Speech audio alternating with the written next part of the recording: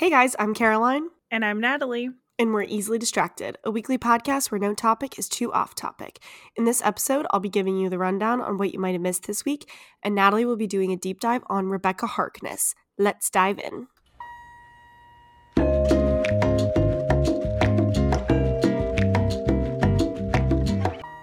So, we took a week off last week because it was my birthday and I just didn't feel like recording. She was a birthday gal, and we keep doing this, so we need to stop missing weeks, and we need to stop being slackers. Slacking.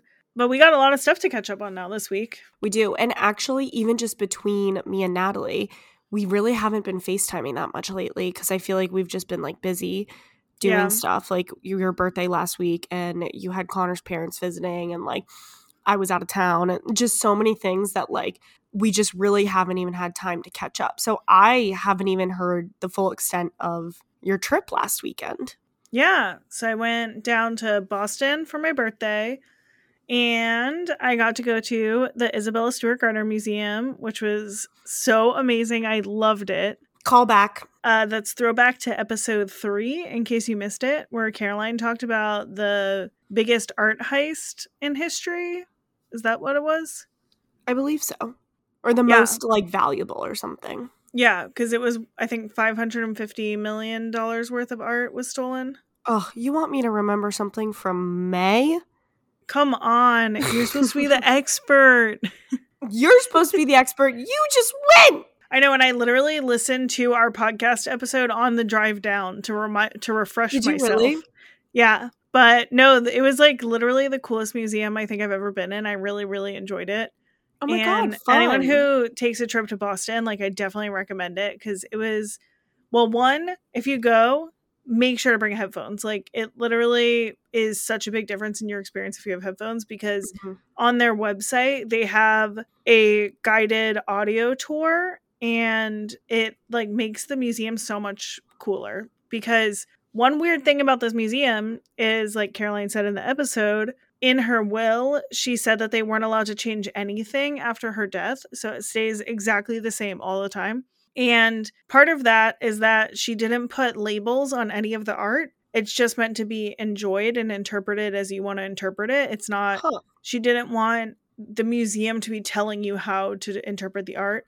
So there's no labels on anything at all. So it doesn't even say like, oh, the artist or anything, like nothing, or the title. Nope. Oh wow. Because you're just supposed to look at the art and interpret it as you want to interpret it. And so with the audio tour, it kind of helps to give you context of what's going on because there's no like signage or anything around the whole museum. Yeah. But that's also part of what made it like really cool and a super unique museum. So I really enjoy it and highly recommend it. Yeah, I didn't even see if you had pictures of like the missing items or anything, like of the like I did take pictures. Yep, I did. Yeah, you didn't even send me any. I posted them on our Instagram story. Okay, you posted like 1 or 2, but like you didn't post all of them. I only remember seeing 3, I think. Oh, really? That I can think of. But what was so weird, okay, so here's what I pictured when we were talking about it, is that I pictured that they went in, basically grabbed the pieces that they wanted, which I expected were close to the entrance, and then left. But they're the most random pieces throughout the museum. And you said this in the episode that they weren't even like the most valuable pieces, but like it's not a like big open museum. It's pretty small and almost feels like you're in a house. Yeah, because didn't it used to be a house? I think so. And it's like you go into one room, and one of the rooms, it was so bizarre. It was literally just like the smallest like 8x10 size picture that was missing. In the room is covered from floor to ceiling in artwork all around. And all they took was one little... Yeah. Then they had to go all the way up to the 3rd floor to get 2 other paintings. And it's just like so weird, the number and which paintings they decided to take. Very bizarre. Well, yeah. Because do you remember I said like they were in there for like 2 hours or something, which is like so unheard of. It's like you're in and you're out. Like that's usually like if there's like some kind of heist happening or whatever, like you're not hanging around. Yeah. And one thing that was really cool too was there actually was one room that had, I'm trying to find, I took a picture so I can remember. But there was one room that has like, I guess, a rotating feature artist or whatever. Oh, okay. What was there when we went was really cool. Okay, so the artist name is Fabiola Jean Louise, I think. And her whole display that was out is called Rewriting History. She's a Brooklyn-based artist, like modern day, I think. And what's really cool is it was all like European nobility portraits from the 1600s to 1800s range. Mm-hmm. But it was all like women and people of color, especially like women of color. And so it's kind of like reimagining what history would be like if it was all like women and women of color who were the nobility class and the ruling class. That's cool.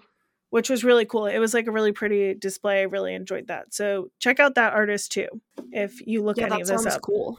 So yeah, that was kind of like my big thing that I did recently. So what's been up with you, my sister? Yeah, that same weekend I went down to Atlanta to see none other than our featured guest all the time, the big dingus of the week, usually Laura. I was going to say the nincompoop herself. The nincompoop herself. She's literally going to text me because every time we mention her, she texts me and she's like, I'm not an idiot. Well, she just has to get on the podcast as a guest host and prove it. Exactly. Prove it to us, Laura. If you're a real friend, when you listen to this, you'll text me. I actually can't think of something clever for her to text me. What should she text? I'm not sure. Both of our brains just didn't work. You're putting me on the spot here. Okay, Laura, if you listen to this, you have to text me that you're my best friend. Okay, bye. But Laura, you should really prove your smarts and come on here and your episode can be the string theory episode. Yeah, exactly. It can be actually the theory of relativity. Freaking prove it. But yeah, so I went to Atlanta and it was so much fun. My big thing, which I also posted about on our Instagram story, was going to the Georgia Aquarium, which was incredible. It was so cool. It's a ginormous aquarium. I've been to it like years and years and years ago, and I don't even remember it really. So this was like the first time that I went and actually like soaked in what I was seeing, and it was amazing. It was so much fun. I'm very jealous of that. I really want to go. Yeah, the whale sharks were so cool, but it was also just like crazy to see them and be like, holy shit, they're so big, and they're not even that big because they're in captivity. So like they don't even grow to their full potential. I think they're on the smaller side, and they were also like rescues from being in a fish market, I think. So like, yeah, because I think most of the animals that they have there are rescues that they said, like from stuff like that, like either like boating accidents or fish markets or whatever. So that also makes me feel better about going to it. Yeah, I was going to say, this podcast is like anti-captivity for entertainment, but very supportive of captivity for rehabilitation and rescue. And for conservation efforts. Yeah. Conservation. I mean, guys, and science. Don't even get me started on orcas, because I will go down that rabbit hole and it'll take up the whole episode and it'll end up with all of us crying, especially me. We almost did an orca episode before. Yep. And I think it ended up becoming the Sable Island Pony episode instead. Because I couldn't get through the research. Yeah, because I was so sad, and as I was doing it, I texted Natalie and I was like, does this sound too sad? And she was like, yeah, I think so. I'm like, this is really meant to be like a lighthearted kind of fun just to like listen to on your things. Yeah, like fun to listen to on your commute kind of podcast, not a like, we're going to give you depression because orca whales are exploited and being killed kind of podcast. So if you want that vibe, go somewhere else. Or if you do want that vibe, request it and I will do a little mini episode all about orcas. So let me know. Tangent depression episode. Yes, exactly. Okay, anyway. Yeah, so that's kind of what we've been up to. And this past weekend, I went to a wedding. And I'm trying to think of like anything else that I really did. The wedding was fun. I bought the sweater that I'm wearing right now, and it's really cozy. And it's getting me in the Christmas mood. It's like what is this called? Cable knit? Yeah. Cable knit red sweater. Zipper down. Zipper down? Zipper up? Does it zipper up or does it zipper down? Both. Oh, I'm just kidding. Well, I didn't get it. Half zip. That's what people call it. Quarter zip? Yeah. What the fuck is wrong with me? It's actually a fraction. Listen. It's actually a 1/8 zip. We're both wearing quarter zips, actually. I just realized. Oh, yeah. Is yours a quarter zip or a half zip? I would say mine's a 3/32 zip. Oh, that's too much math for my brain. A little more than a 1/16. Shut up. Oh, yeah, because 2 divided by 36. Wait, you said 36, right? 32nd. Anyway, also, this is, okay, I don't know if you guys remember from the beginning episodes when we would record late at night, and it was a nightmare because we would be really sleepy. And I'm saying late at night, it's 9:30, but like, I also went out to dinner with one of my friends from work, and I had 2 glasses of wine, so... Oh, she's loopy. So I'm kind of sleepy. Oof, wine knocks me out. I've totally stopped drinking wine altogether, though. It gives me heartburn because I'm ancient. Well, alcohol in general gives me heartburn, but I think because wine is really sugary, so that's probably why, right? I don't know. Wine and beer give me heartburn, but hard liquor doesn't. So I can still have cocktails and be fine. That's interesting. I don't know. I mean, I just always, if I drink too much, I get heartburn because, again, we're 8,000 years old, and I'm a little tired after 2 glasses of wine, so. I remember growing up, Mom used to be like, wine, I don't really drink wine because wine makes me sleepy. And I was like, what a weirdo. And then here I am. I'm exhausted. I'm exhausted from 2 glasses of wine. Oh my gosh. She's crazy. All right, should we get into what you might have missed this week? What you might have missed this week? Yes. Take it away, sis. Okay, so first off, some of the biggest news that we have, because this like is the precursor to a lot of things we're talking about, is that the SAG-AFTRA strike ended on none other than your birthday, November 9th. Birthday! Happy birthday to me. Happy birthday to you. Natalie's birthday holds a very special place in my heart. 1, because it's Natalie's birthday. I feel like that's kind of obvious. But 2, because when we were younger, SpongeBob did a random episode called Best Day Ever, and it was released on Natalie's birthday. And I remember we were so freaking excited because we were like, it's the best day ever on your birthday! And it was so exciting for us. I know, I used to love that. It was my favorite. I used to listen to that on my birthday. It's the best day ever. That actually just came out of the like crevice of my brain, because when you said I used to listen to that, my brain in a nanosecond was like, the show? Oh, the song. This is the song. And it like Rolodexed it out of my brain files for me because I forgot that was the song. Okay. Speaking of SpongeBob songs, do you remember the one we used to be obsessed with, the campfire song? Let's sit around the campfire and sing our campfire song. RCAMPFIRESONG song. And if you don't think that you sing it faster, then you're wrong. But it'll help if you just sing along. Bum, bum, bum.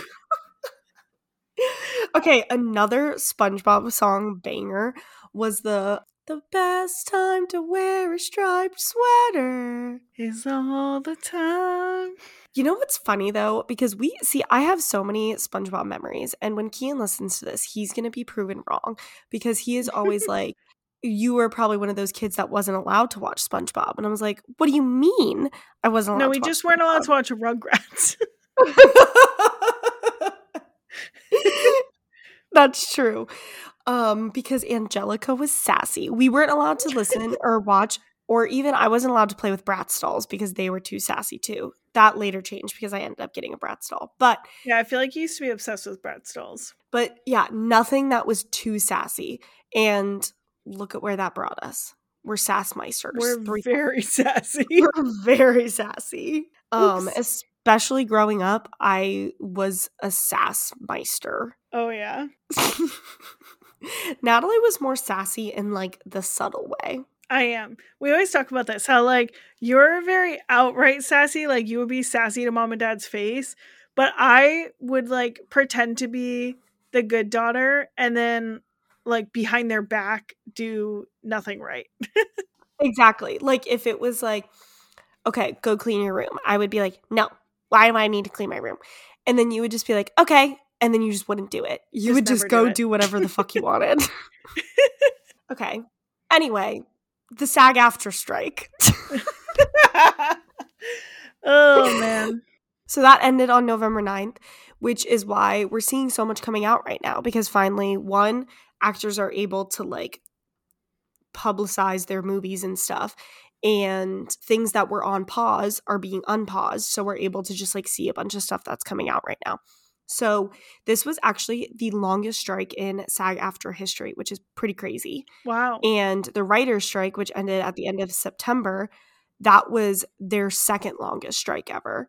So pretty, like, these are very historic strikes within Hollywood, and affected, I think I read it affected like over $6 billion of the economy in Southern California or something like that. Holy shit. Yeah, so pretty crazy. But so that's just the biggest news. And now we're going to go into a bunch of like movie and TV news, which some of it happened last week, but since we missed last week, and this is a what you might have missed this week or last week too, because we missed last week, you guys get the idea. Yeah. So we're starting off with kind of my bit of favorite news for this, but Natalie also sent me this, so this is more for you guys. That the teaser trailer for Inside Out 2 was released last Friday. It was so good. It was so cute. And everybody needs to go watch it if you haven't seen it yet. But the movie is set to come out June 14th, 2024. And we are going to be seeing some new emotions, which is very exciting because right now there's joy, anger, sadness, fear, and disgust. And so the new one that we saw was anxiety. We saw her in the trailer, who will be played by Maya Hawke, which I honestly think is like a perfect voice for that. Like hearing her voice, I love that in the trailer, I was like, that was good. Like that was perfect. So I think that's really exciting. And also some news about it. Bill Hader as Fear and Mindy Kaling as Disgust will not be returning. Ugh, that makes me so sad. I know. I actually didn't even realize that when I watched the trailer. I didn't even realize it wasn't their voices until I saw this when I was looking it up just to like see when the release date and stuff was. Mm-hmm. And I was like, oh shit, I didn't even realize that it wasn't them. And so I rewatched it and I was like, oh, I kind of like, I do hear it like now that I'm looking for it. But I think it was over salary negotiations. And replaced by Tony Hale, which you guys would recognize from Arrested Development, if anybody's seen that. But then yes. Yeah. And he was also Forky or Sporky or something in Toy Story 4. Mm-hmm. So I love Tony Hale. I think he's so funny. And I think he will be a good Fear for this. And then Liza Lapira, who I recognized her when I looked it up. So let me see what else she's been in. Oh, she was in Crazy Stupid Love, 21. She's been in a lot of stuff, and you would recognize her, but I'm not sure if you would like be able to like recognize her specifically from a movie.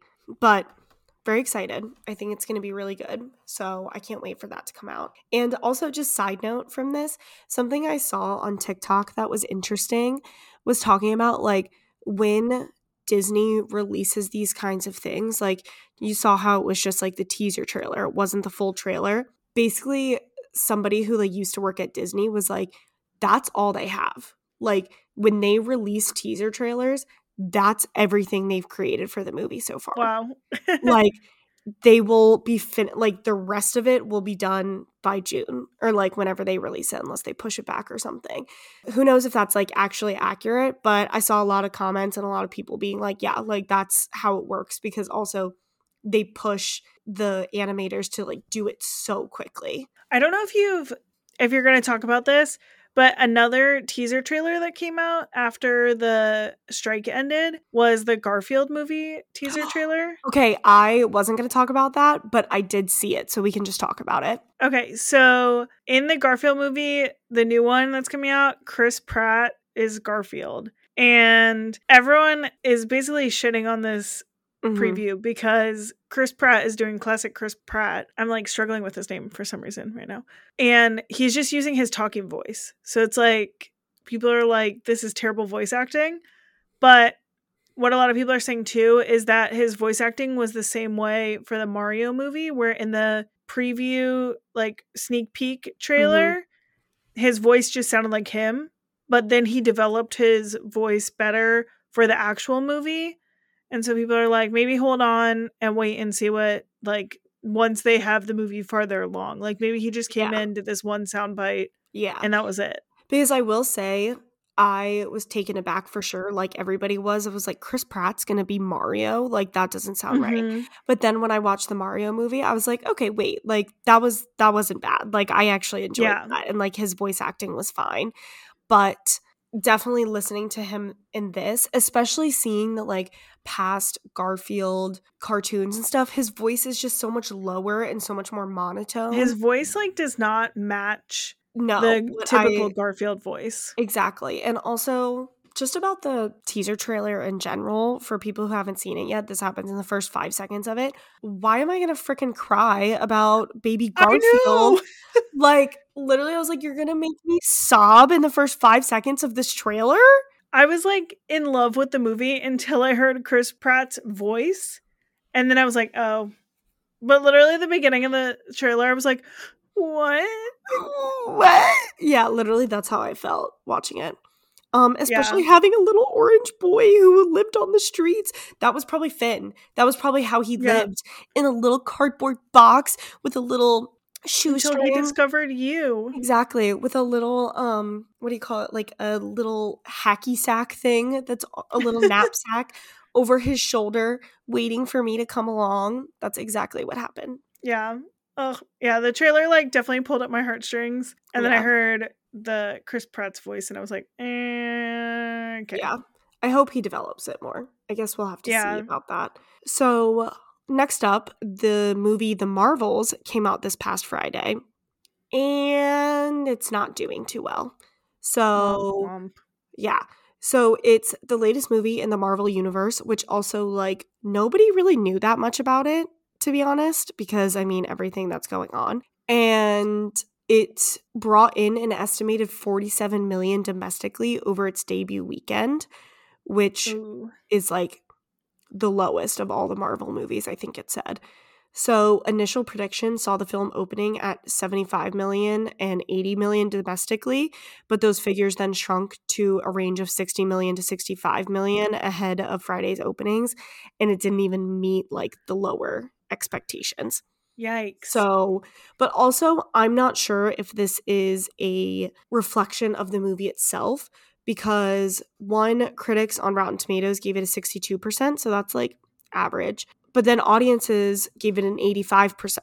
So, I mean, people liked it. People that saw it liked it. A couple of my friends went to see it, and I've heard that it's great. Like, I've heard some of them say that this is, like, the best Marvel movie in a while. But I think that, one, the, like, nerd boys on the internet hate the Miss Marvel and Captain Marvel and whatnot. Yeah. And so they're obviously not going to go see it. Plus, I feel like people just don't care about Marvel stuff anymore. It's gotten so convoluted, and it's just like after Endgame, I think it's just like it just doesn't work anymore. They just they pushed way too much for people to keep up with, because it's like people like, even like me and you, I remember we were like very into watching like Wanda in the beginning and Loki in the beginning. We were so excited for all of this stuff. So excited for all of it. And then we just like, I remember keeping up with it and being like, okay, I gotta watch this, this, and this. And then it just like fell off for me, because I was like, it's just too much and it's just not great anymore. Like Loki, I think Loki and Wanda were really good, but everything else I was like, just not good. Shang-Chi, I really like Shang-Chi. And like the other one that I really liked was I'm totally blanking on it. The Eternals. I like the Eternals. I think that's a controversial opinion, but I think the Eternals, if you take it like out of context of the Marvel universe, is a really good superhero movie. Yeah, I could see that. I actually haven't watched the Eternals in so long. That makes me kind of want to watch it. Maybe I'll watch that tomorrow. It was really good. I like really liked it. I think we saw it together, right? We did, because you watched it and then you were like, I really liked that. We were visiting you for Thanksgiving. And so we just watched it. We were like, oh yeah, we should go watch that. Yeah, I really liked that one too. But I agree that like since then, Marvel stuff has been pretty mid, and just like I'm not very excited for it anymore. Yeah, I agree. I think it just doesn't hit the same anymore. Although I really liked the Miss Marvel show. I didn't even know there was a show. I literally had no idea there was a Miss Marvel show. Yeah, it's like pretty good. It's pretty fun. I don't know. It's Marvel Universe has been disappointing me. Yeah. Okay. So then just some random social media posting updates, which these aren't like anything official, but like kind of one thing's official. But anyway, so Jamie Lee Curtis teased a possible Freaky Friday sequel in an Instagram post with Lindsay Lohan. She said in the caption, well, it's Friday and the strike is over, so hopefully we can switch places again soon in the near future. And she tagged Disney, and it was a picture with Lindsay Lohan. So that would be pretty cool. But also, I don't know if that's her actually teasing it or if it's her just being like putting it into the universe, you know? I feel like it is a teaser. And I'm really, really happy about Lindsay Lohan being back to acting. Yeah. I love that. It makes me so happy. Yeah. So then in Stranger Things news, which is like, it's about damn time, honestly. Yes. So the official Instagram posted the opening lines, or I guess not really lines, but just like scene setting. I don't know what those are called in scripts, but from season 5, chapter 1, scene 1. And it said, darkness, the sound of cold wind, groaning trees, and a child's voice singing a familiar song. Okay, so what do you think the song is? I don't know. Should you stay or should I go? Oh, you think so? But yeah, it's gotta be should I stay or should I go? I feel like it's gonna be Will singing along or something. Okay, that could I don't be know. Cool. I was thinking maybe it would be running up that hill. Oh, I don't think so, but I love that song. Yeah, I mean, it's probably more so your idea. So we'll go with that. That's our official prediction. That's my guess. But yes, I can't wait. Stranger Things season 5. Even though I think I saw something saying they said it's not coming out until like 2025 or 26. So it's like, geez, minis, those kids are going to be 25 years old. Like, literally. Yeah. Because if the fact that they're just doing like scripts right now, oh Lord. God. Oh Lord. It better be so good if they're gonna make us wait that long. Like literally, how long has it? When did it first come out? Like 2017? No, earlier, I think. When did it first come out? I don't even remember. 2018? Earlier. 2016. It's already been 7 years. For not even 5 seasons. And they're all like 5 episodes. Like, it's literally barely anything. Netflix, come on. Get it together. Anyway. Netflix cannot get it together. No. So the next little social media update is that Ashley Tisdale, this literally just happened because Natalie just sent it to me before recording this. She posted a TikTok of her in a sound booth saying, Mom, Phineas and Ferb are making another season. I think I did that pretty well. Yes, you did. You actually nailed that. Thanks. But yeah, so that's really exciting because there's going to be a new Phineas and Ferb season. And I used to love that show when I was younger. So that's really exciting. We loved it. Yeah. We would watch that all the time. Okay. Moving right along because I think we're running out of time. So, sorry guys, we have to talk about Taylor Swift updates because we just have to. And honestly, this is kind of a Taylor Swift themed episode, so. Oops, sorry. Okay, anyway. So, she started the international leg of the Eras Tour back up this weekend in Argentina. And what we're all talking about, what anybody who's anybody is talking about, is that during her Saturday performance, she changed the lyrics in Karma from Karma is the guy on the screen to Karma is the guy on the Chiefs. Oh my God. Literally sitting there kicking my feet, squealing like a little girl. Oh my God, I didn't even say the best part. It's Karma is the guy on the Chiefs coming straight home to me, freaking out, screaming, cute. Crying, throwing up, shitting my pants, all of the above. That was my reaction exactly. But what I think the best part was like seeing everybody's reactions, like her dance. I feel like it was such a not on the fly decision, but I feel like it was like a not scripted decision. I think it was her thinking, she was like, I'm gonna do it. And then she like did it and everyone was like, what the like, I think she because probably her didn't tell dancers were anyone. so cute reacting. Like the crowd obviously went crazy. Travis Kelce was blushing like a little girl and Oh, and grabbing then his dad or her dad was like trying to high five him. It was so cute. yes, it was so cute. So then, yeah, that's what I was gonna say. That it obviously prompted a major reaction from the crowd, and then also he was in a VIP tent with Taylor Swift's dad, and it was so cute seeing their reaction. Like he had no idea that it was happening, and it was just amazing. And then the cherry on top of it all is that after the show, there was a video of her running into his arms and kissing him, which is the first time that we've So seen cute. like anything like that. And it was so freaking cute. So basically, at the end of the day, they're getting married. Maybe. I think it might happen. Okay.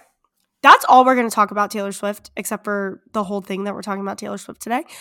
Because. Well, wait, one more thing about this thing is, did you see that someone had a theory on TikTok? Because Travis Kelce apparently really loves making bets. Mm-hmm. And so people are thinking that he had a bet with Taylor Swift that she would do that. And oh, really? Or that she wouldn't do that. And that's what they were saying. His reaction was him realizing that he lost a bet because she did do it. And then they're saying that they think that the bet that he would have made is that if he lost, he would have to do one of her dances as his touchdown dance. And so people are like, if you watch the Chiefs game, watch to see if he does like the Bejeweled dance as like his touchdown dance, because they're like, I bet that would be like his end of the bet. I'm also screaming because the way that this is just fan fiction, like that was somebody's fan It fiction. literally is. Like the way that they were like, this is, oh, I bet it's a bet. Like, where did you get that like, that is fan fiction. Apparently it's like a thing that he talks about a lot, that he likes to make bets with like people on his team and stuff. But it's just like, where, I know. Like, the extent of when you were saying this, I, like, the whole time, I was just like, I can see your eyes like darting around like, what is she saying? Because also, like, that's not even a theory. That is literally fan fiction. That is parasocial relationships. I'm saying this as I'm literally like, they're getting married. I love them. But also, like, come on, people. Saying, oops. Like, I think that's really funny, though. We'll see. We'll see. Maybe you prove me wrong. Time will tell. I have literally been a clown on every single episode of this podcast. And I'll continue to be a clown. I hate to say it, but every single time you're like, so I think we're getting double album Reputation, rock album 1989. No, double things. Album 1989. I was... See the whole time, unless actually I might be fact checked here, but like I feel like I bring us back down to earth on these theories. Listeners, let us know. Let us know if I just like to think that I'm not crazy. I guess I'm just on like the side of TikTok that's like Taylor Swift fanfic, because that was literally that's what Taylor like Swift I've seen like 10 videos about that exact theory. Craziness. Okay. Anyway, let's move on to some new books this week and last week. AKA all of these were last week, so just ignore this week. So the biggest one that I was really excited for was Iron Flame, which is the sequel to Fourth Wing. And if you haven't read Fourth Wing, what the fuck are you doing? Go read it right now. Drop everything that you're doing. Literally, Natalie, drop it right now. Hanging up from this podcast. Hang up and go read Fourth Wing. But actually, it's really good. And so this is the sequel. Even though it's crazy because the first book came out in like April or something. Like it came out this year, so it's pretty crazy. And that's like a big book. And the sequel is a big book. So she's a big book. That's a big book. But yeah, so I'm really excited about it. I haven't started reading it because I'm still working on my other sequel from another book that I read this year. And then we also need to read. I know. I was gonna say it. I was your face.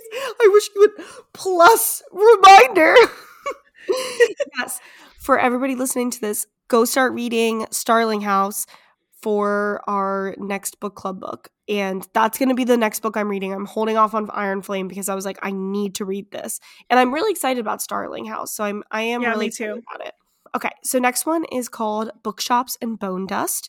So this is actually a prequel to Legend and Lattes, which I think it's like a medieval kind of fantasy about like a It's kind of war. like loosely based on Dungeons and Dragons, but Okay, Dungeons and Dragons is trademarked, so it's like you can't use the exact terms and stuff. gotcha. So this one says you go on a journey of high fantasy, first loves, and secondhand books. So it sounds like the Cute. first one was obviously about a coffee shop, and this one's about maybe a secondhand bookstore. So sounds cute. Sounds like a cute little breather fantasy, you know? Yeah, a little cozy read. And if it's like the same length as Legends and Lattes, it's like a pretty short read too.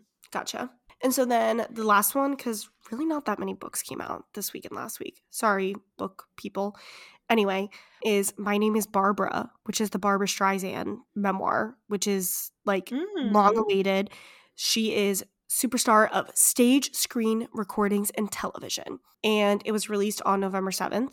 And Vanity Fair described it as 992 pages of startling honesty and self reflection, deadpan, parenthetical asides, including a running bit about how much she loves going to the dentist, encyclopedic recall of onstage outfits, and rigorous analyses of her films, many of which she rewatched for the first time in decades. Wow. So it sounds like very in depth. And from all of the reviews that I read, everyone was like, this is like so vulnerable and so honest and just like a incredible memoir. And I'm pretty sure it's her first memoir. I couldn't see any other memoirs that she's written, so pretty cool. And she's also 81.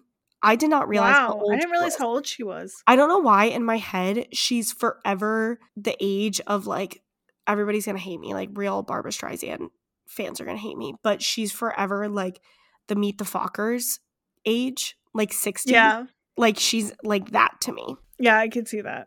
Yeah. Okay, anyway, very long, but that was what you might have missed this week and last week. Okay. So, my topic this week is Rebecca Harkness, which, like we talked about earlier, is kind of a little bit Taylor Swift adjacent, but I'm really not going to talk about Taylor Swift at all during this.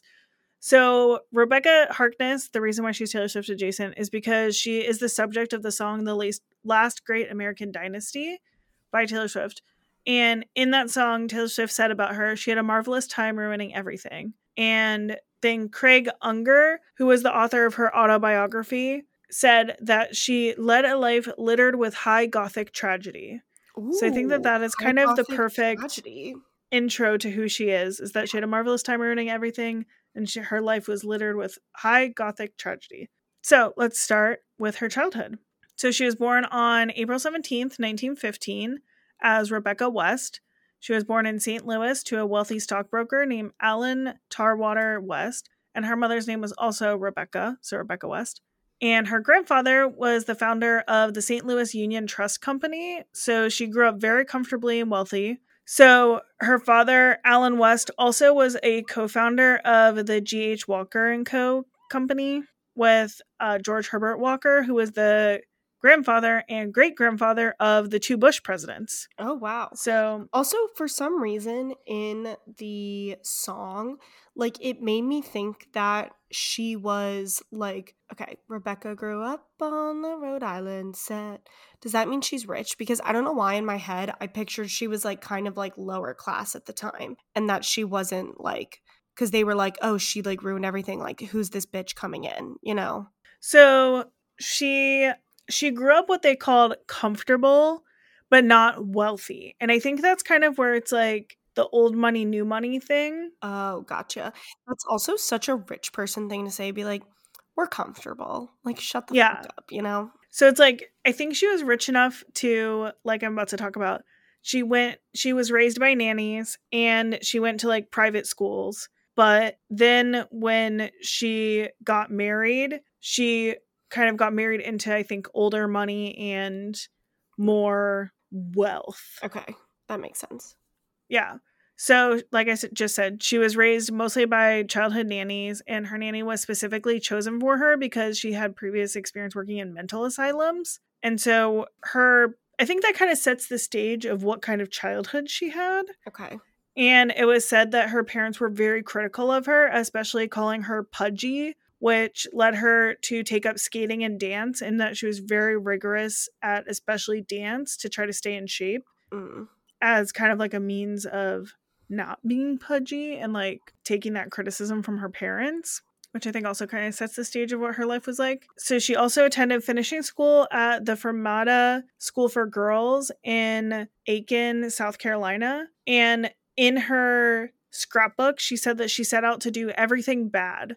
And some examples of this was at her sister's debutante ball, she put mineral oil in the punch, and she performed a striptease at a dinner party, like a fancy dinner party. What? Wait, would mineral oil make everybody like poop their pants or something? I think it would make people very sick. Yeah. Like throw up?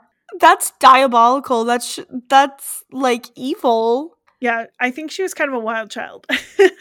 And she was part of this group of girls who called themselves the Bitch Pact. Oh, see, that's in the song.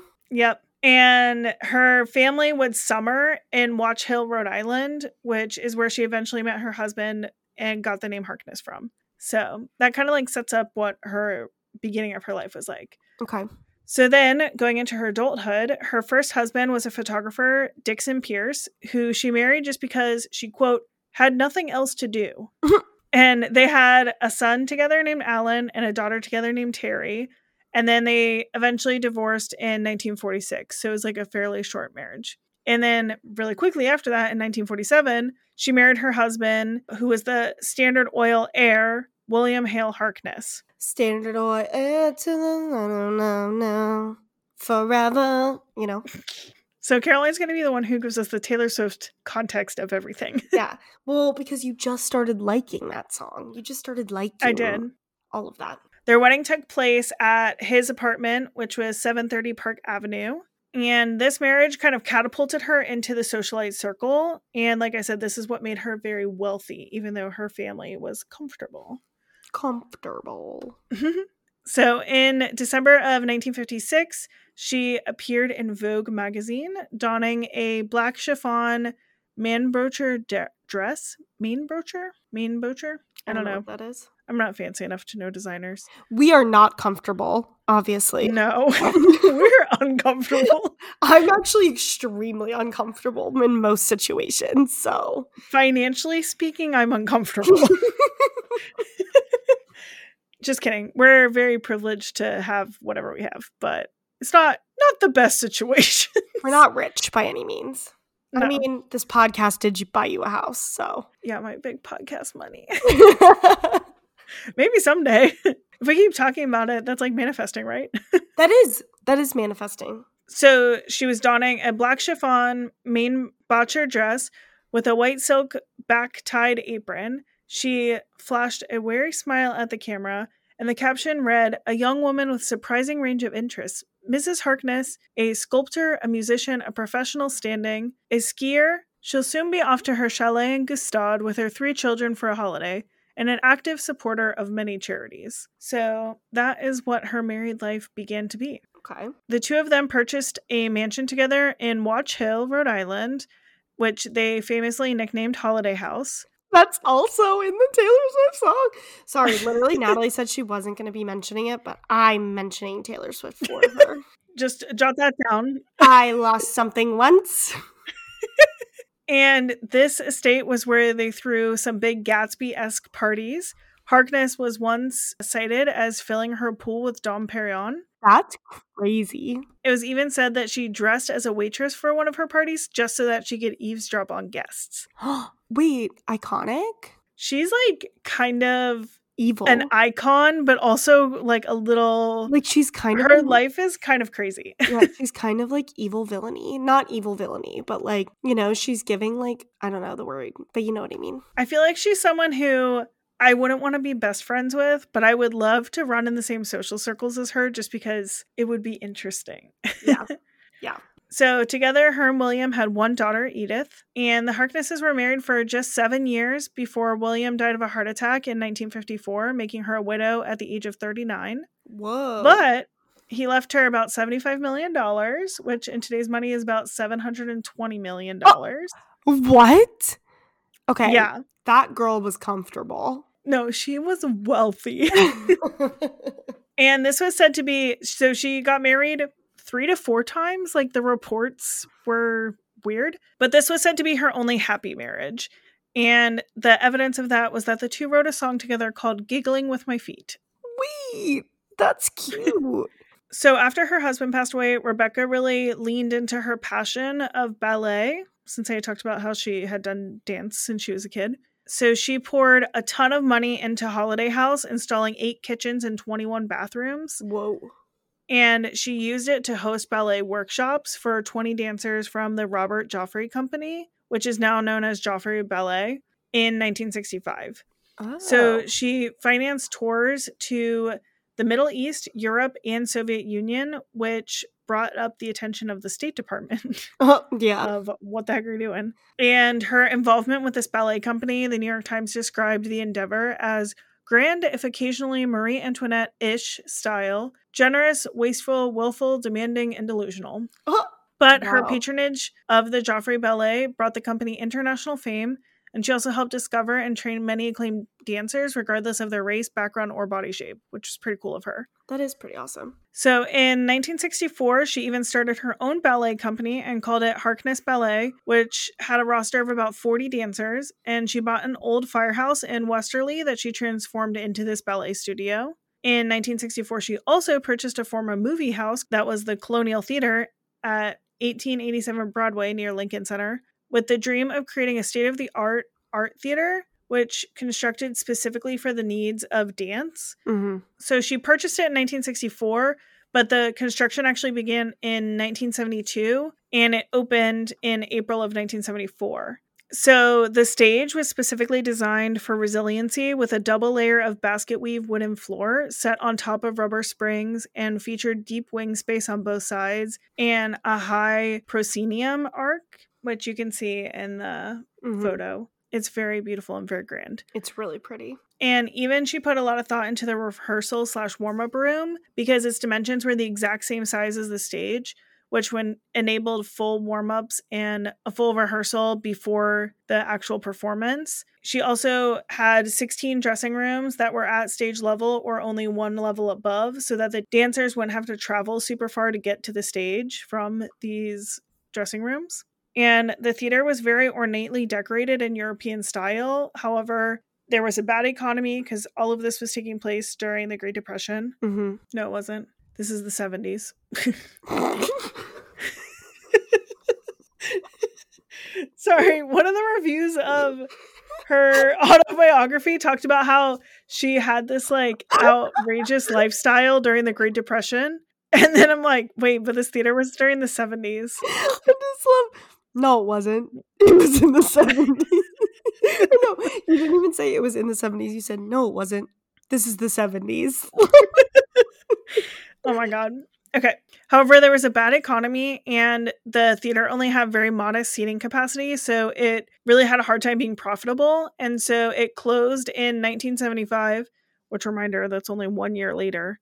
And the building was totally torn down in 1977. Oh my God. Yeah, so it just doesn't exist at all anymore, which is really sad because it's a gorgeous theater. Yeah, wait, that's so sad. Yeah. So in 1965, she developed the Harkness House for Ballet Arts, which was located at 4 East 75th Street in Manhattan, which is the rehearsal and training center for her Harkness Ballet group. And she poured a ton of money into the Harkness House, transforming it into a dance studio that mimics the grandeur of European ballet schools, outfitting it with marble staircases, silk shades, and a crystal chandelier. The building was totally renovated to meet the needs of young artists. It had 5 studios, ample dressing rooms, a library with music, a listening room, an audiovisual facility, a canteen, offices, and a resident doctor and masseur. Oh my God. And so the dancers who stayed at Harkness House called it like absolutely heaven. It was like the best place that Yeah, they I was could gonna say, you be at. can't say she wasn't thorough. Like, she fully decked that, like, both of these things out. Yeah, and you can really tell that this was like her passion because she put so much work into it. Yeah. And so she had said, I hope the beauty of Harkness House will persuade some of these people that the ballet need not be dingy and that by their patronage they are contributing to this splendid and glamorous. And eventually she had a lot of disagreements with the Joffrey Ballet and the artistic direction of it. And so that led to her disbanding from them in 1970. And she was accused of raiding the company because 14 of the Joffrey dancers remained under contract with her and the Harkness Ballet instead. And it is estimated that she had spent around the equivalent in 2020 dollars of $86 million on her partnership with the Joffrey Ballet. Oh my God. That's insane. Yeah. So, according to the book titled An American Ballet Story, the dancers, choreographers, composers, and designers were all pioneers and experimenters. Themes of sexual representation, homoerotic love, tribalism, and even the aftermath of rape were all explored by some of the most famous choreographers of the time. All of the work and much of the music was original. So it was really a ballet that was pushing kind of social limits. And although her ballet endeavors were kind of seen as a failure, they produced a lot of ballerinas, choreographers, a lot of dance professionals that went on to have really big careers and be very famous. Did you say in the beginning she was a ballet dancer too, and which this is why it was like her passion project, or it was just like she just loved ballet? She was a dancer too, because remember her parents called her Pudgy, and so she like threw herself into dance as kind of like a coping mechanism, and like that was her chosen form of exercise. And so that's kind of where ballet, and then I think that her love of dance combined with kind of her social level led her to ballet as her passion. Gotcha. Yeah. So unfortunately, Rebecca really struggled with drugs and alcohol, and she developed an addiction to injecting vitamin B, painkillers, and testosterone. Oh my God. And guests of her parties would find needles in her bathroom, and they would say that her bathrooms were splattered with blood from her doing these injections. Holy shit. Yeah, and people said later in life her voice had really grown husky and her muscles had started to calcify from drug use, and people said that she started to walk like Frankenstein. Oh my God, that's terrible. Also, what does like vitamin B inject, like how can you be addicted to vitamin B? I have no idea. I don't know. I guess you can get addicted to anything, but like that's crazy.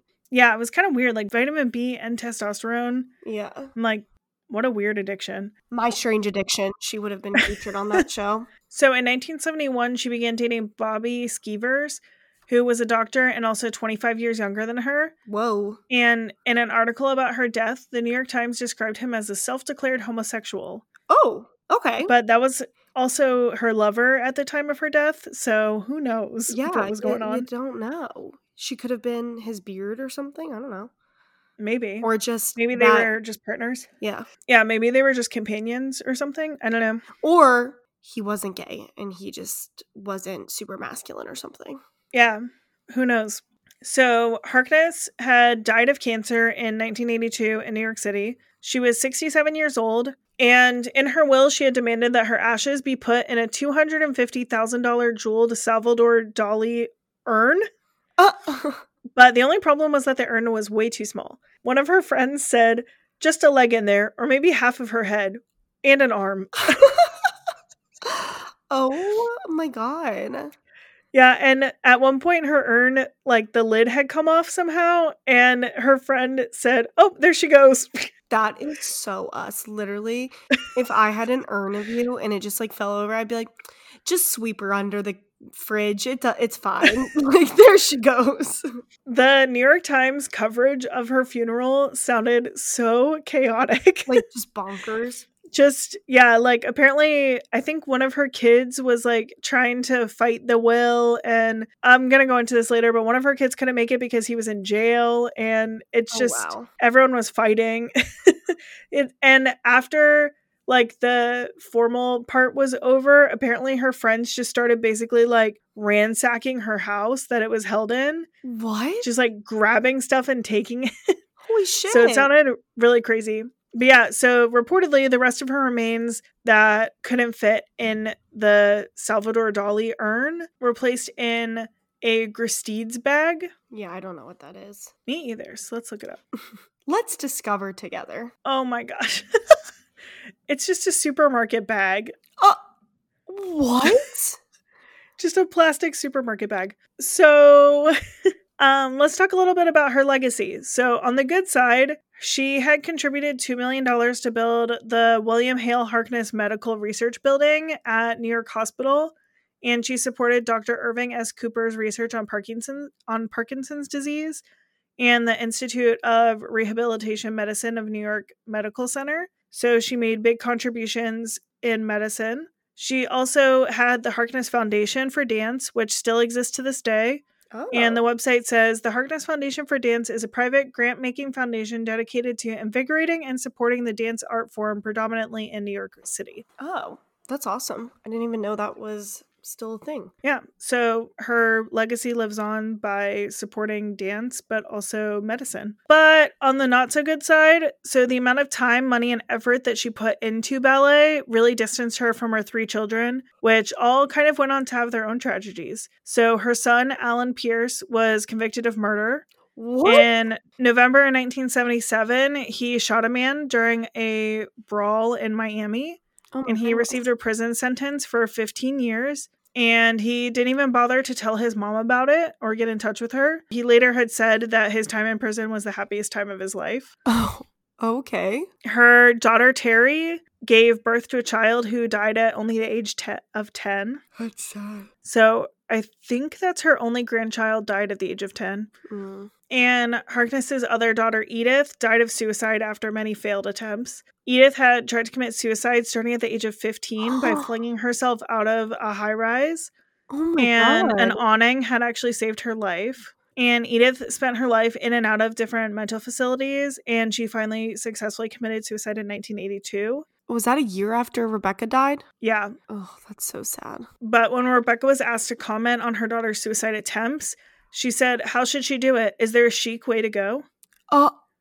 So she really did not care about her children at all. No, very out of touch. And just some like crazy facts about her, or like rumors, I guess, that are part of her legacy too, is that she allegedly was once kicked off a cruise ship for swimming nude in the cruise pools. She lost card games and bets with Salvador Dali. That's also a Taylor Swift lyric. Playing on card bets done with Dali. This is also a Taylor Swift lyric. She stole her neighbor's cat/dog. The story is like unclear. And dyed it key lime green. Yep. Also a line. Yep. I think it was over. I think they had gotten mad at her for sound. It was like her neighbor had gotten mad at her for like how loud her parties were, and so she stole their cat. I think the line says, in a feud with the neighbor, she stole his dog and dyed it key lime green. Mm-hmm. But apparently in real life, it was her cat, the neighbor's cat. I don't know. Stories vary. Yeah.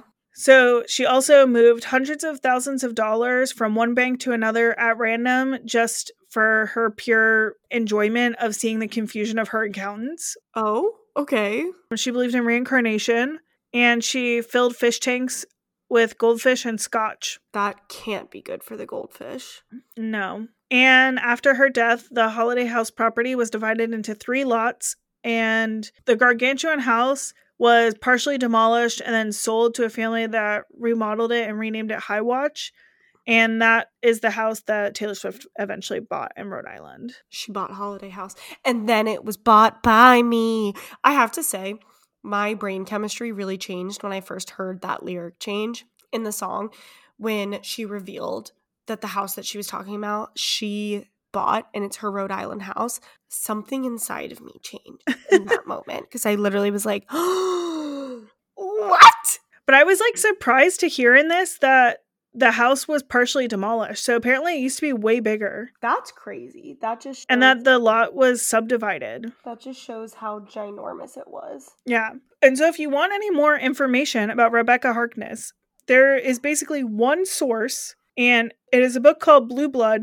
that was written by former New York Times Magazine editor and Vanity Fair contributor Craig Unger. And he basically didn't interpret the story at all. He just took firsthand accounts and wrote them down. Oh, wow. So there's no like narrative about it. Yeah. And it is listed on Amazon for a cool $999 right now if you want it. Because it went out of print almost immediately. Because basically Rebecca Harkness, like no one really cared about her except for this dance foundation up until the Taylor Swift song. Yeah, that does make sense.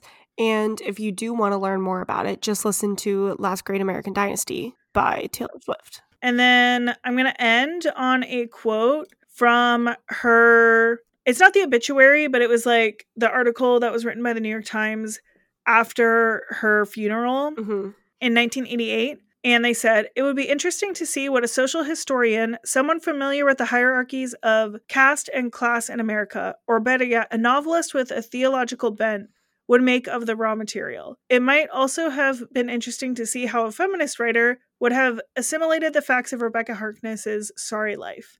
Wow. So I think that's kind of interesting that the author of this article was interested in seeing how someone could like frame her story and see differently. Like, how her life was from a different perspective. Yeah, which Taylor Swift did. Yeah, she did. And she made an iconic song about it. Yep. Which got everybody interested in Rebecca Harkness's real story. And she kind of nailed some of the details. I mean, she left out like a lot of the grim stuff, but... No, that's what I was thinking. And I mean, she did say, how did a middle-class divorcee do it? This girl was not a middle-class divorcee. I mean, she started off that way, but that's what then she ended up stupid rich. Well, that's what, because they said, how did a middle-class divorcee do it? Like, marry the guy. Yeah. Well, very interesting. I liked that. She was very beautiful. Yeah, those pictures of her, beautiful. Mm-hmm. And she sounded like she would be a riot to hang out with. A riot. Yeah. She seems like a fun gal, or at least like she could throw a good party. Yeah, agreed. So yeah, that's Rebecca Harkness. Nice. Shall we go into our top threes? Let's do it. Okay. Do you want to start or do you want me to start? I can start. So I don't know why all of a sudden my TikTok thinks that I live in England, but I've been getting a ton of British real estate TikToks. Specifically, let me look it up, from one realtor who she always goes, I'll give you the TikTok tour, but in a real British accent and not my terrible version of a British accent. It's not even in like London. It's in like some random town. That probably, if we have any British listeners, will probably absolutely roast me for calling it a random town. But it seems random to me. Because even the British people in the comments are like, why would anyone want to live here? That's why the houses are cheap. Really? Yeah. But for some reason, me, a random American, ended up on this side of TikTok. And these videos don't even have like a ton of likes. They have like 2,000 likes, but I get them. So it's Fardell Abel is the real estate agency, and I get all of their videos, and I'm kind of obsessed with it. I love watching all the different tours of the British real estate market, and it's really interesting to also like learn the difference between like American real estate and British real estate. Like they have what's called freeholds and leaseholds, and freeholds means you own the land. Leaseholds means that the land, you're leasing it from someone, but it's usually a 999-year lease, and you lease it for $1 a year. And so you basically own the land. But technically not. Yeah, but like technically the landowner, I guess, can like take it back whenever. I don't know. It's very weird. That's crazy. That's kind of spooky. Yeah, but I'm learning things like that. Very interesting. Yeah, so that's kind of been my fun thing on TikTok lately. So what's your number one? So my number one is that I have a new emotional support sippy cup / water bottle, and I'm obsessed with it. I've been drinking it forever. ASMR. My ice that I put in, that's ice that I put in it at like, I think like 6 maybe is when I put ice in it. Yeah. And it's already 6:15. Bitch. It took me a second. I was like, wait, what is she talking about? No. Because they don't know what time it is. It's 10:45 at night, everybody. Don't edit that out in post. Especially because earlier in the episode, I think we said that we were starting recording. We were like, it's only 9:30. Yeah. So now you guys know how long our episodes are. Yeah. Oh my God. Yeah. And then watch this end up being like a 50-minute episode. They're going to be like, oops. what were you guys talking about? Anyway. Sometimes we edit out a lot. Yeah. Anyway, so I just got it. I actually put it on pre-order. I first ordered it like beginning of October because I saw it everywhere on TikTok. It's called the Brewmate Era Cup, which also like Eras Tour. Obviously, I had to get it. But oh my God, Taylor Swift episode. Literally. But it's basically the better version of a Stanley Cup because it carries the same amount as a Stanley Cup. It has the best feature of it is the leak proof straw because you can just like turn a little switch on the top of it and then fully flip it over with the straws in it and it'll be 100% leak proof. Like I've tested it. You're reminding me of like a Dairy Queen worker flipping the flipping the Blizzard over when you showed me earlier. That was literally you were like, watch this, and you flipped. No, I literally FaceTimed Natalie just to be able to show her me flipping my water bottle and no water coming out. And I think I was like in the middle of doing dishes or something, so I was like, can I go? No, you literally were making dinner and you were like, cool, is that it? And I was like, I was really excited. No, it is really cool. Now I'm like, you're such an influencer to me because now I'm like, maybe I should get one. That's my only response. It is really pretty too. Isn't it? Because it's also just so sleek and nice. I love it. Did you hear that? Yeah. Sucking ASMR. Sucking ASMR. Ew. I hate ASMR too, and I hate that I just did it. You're such an ASMR girl. The ASMR life chose you. You didn't choose it. I hate it. Okay. On to your next one. So my number 2 is that part of the reason why Caroline and I haven't been FaceTiming is because I've been working on redoing my closet. She's been a major home improvement girly. I have. So that's kind of my thing, is that I've just been redoing my closet and I can't wait for it to be done so I can actually organize it and have it nice. So it's a benefit of home ownership is that you can kind of customize things. Yeah. So tell the people, because you originally had your closet, because it's not the closet in your bedroom, because obviously you guys have 2 different closets. So you're getting the bigger closet in what was previously the guest room, but now it's going to become Natalie's like sewing craft room / book room / really cool room. And I'm painting it pink. Pink! So I'm very excited to get that all set up. Yeah, it's going to look awesome.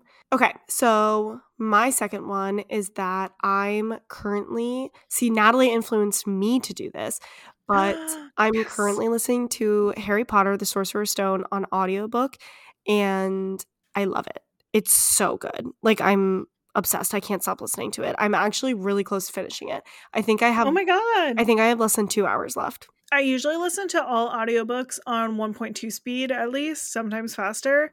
But the Harry Potter ones, I just listen to at normal speed because I like want to savor them. They're so good. Jim Dale is just such a good narrator. Oh he does all the voices really well, except for Hermione. Yeah. But no, he kind of makes her whiny, but the rest of them are really good. The rest of the voices, so good. Like, especially Hagrid's.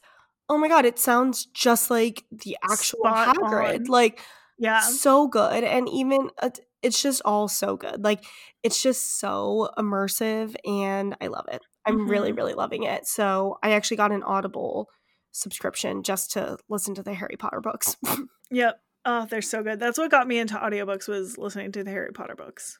So my third thing is actually something that I had watched a while ago, but then I re-remembered it when Caroline had mentioned Lindsay Lohan earlier, is Lindsay Lohan did an interview with Allure breaking down all of her iconic looks throughout her career. And I think she specifically talked about her hair a lot. And it's a YouTube video and it's really, really good. So you should go watch it.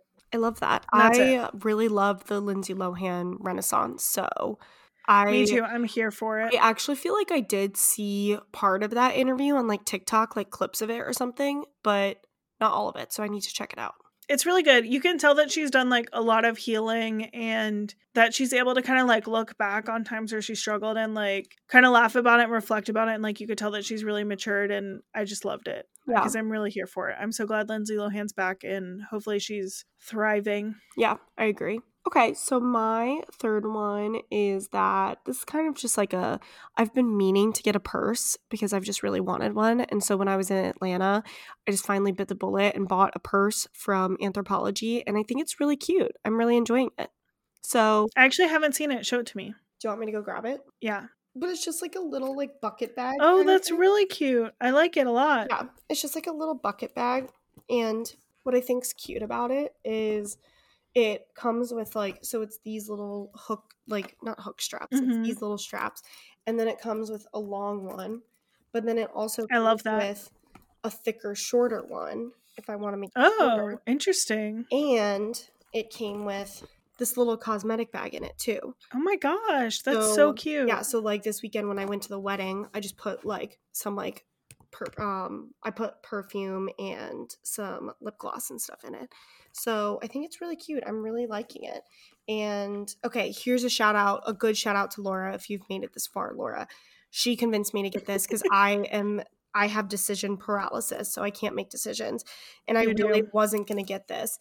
And she was like, freaking get it. And basically was like, you're getting it. And I really like it. Yeah, it's super cute. I like that it's like small, but looks big enough to hold.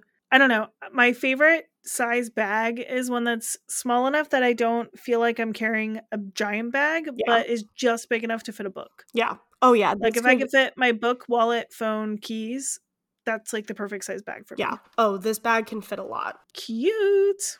Well, I think that's enough distractions for this week. Make sure to follow us on Instagram and TikTok at The Easily Distracted Pod for more content pics and updates. If you've been distracted by anything lately and you have a topic you want us to do a deep dive on, reach out to us on Instagram or TikTok to let us know. New episodes are posted every Thursday. We're back to Thursdays. So until next Thursday, stay distracted.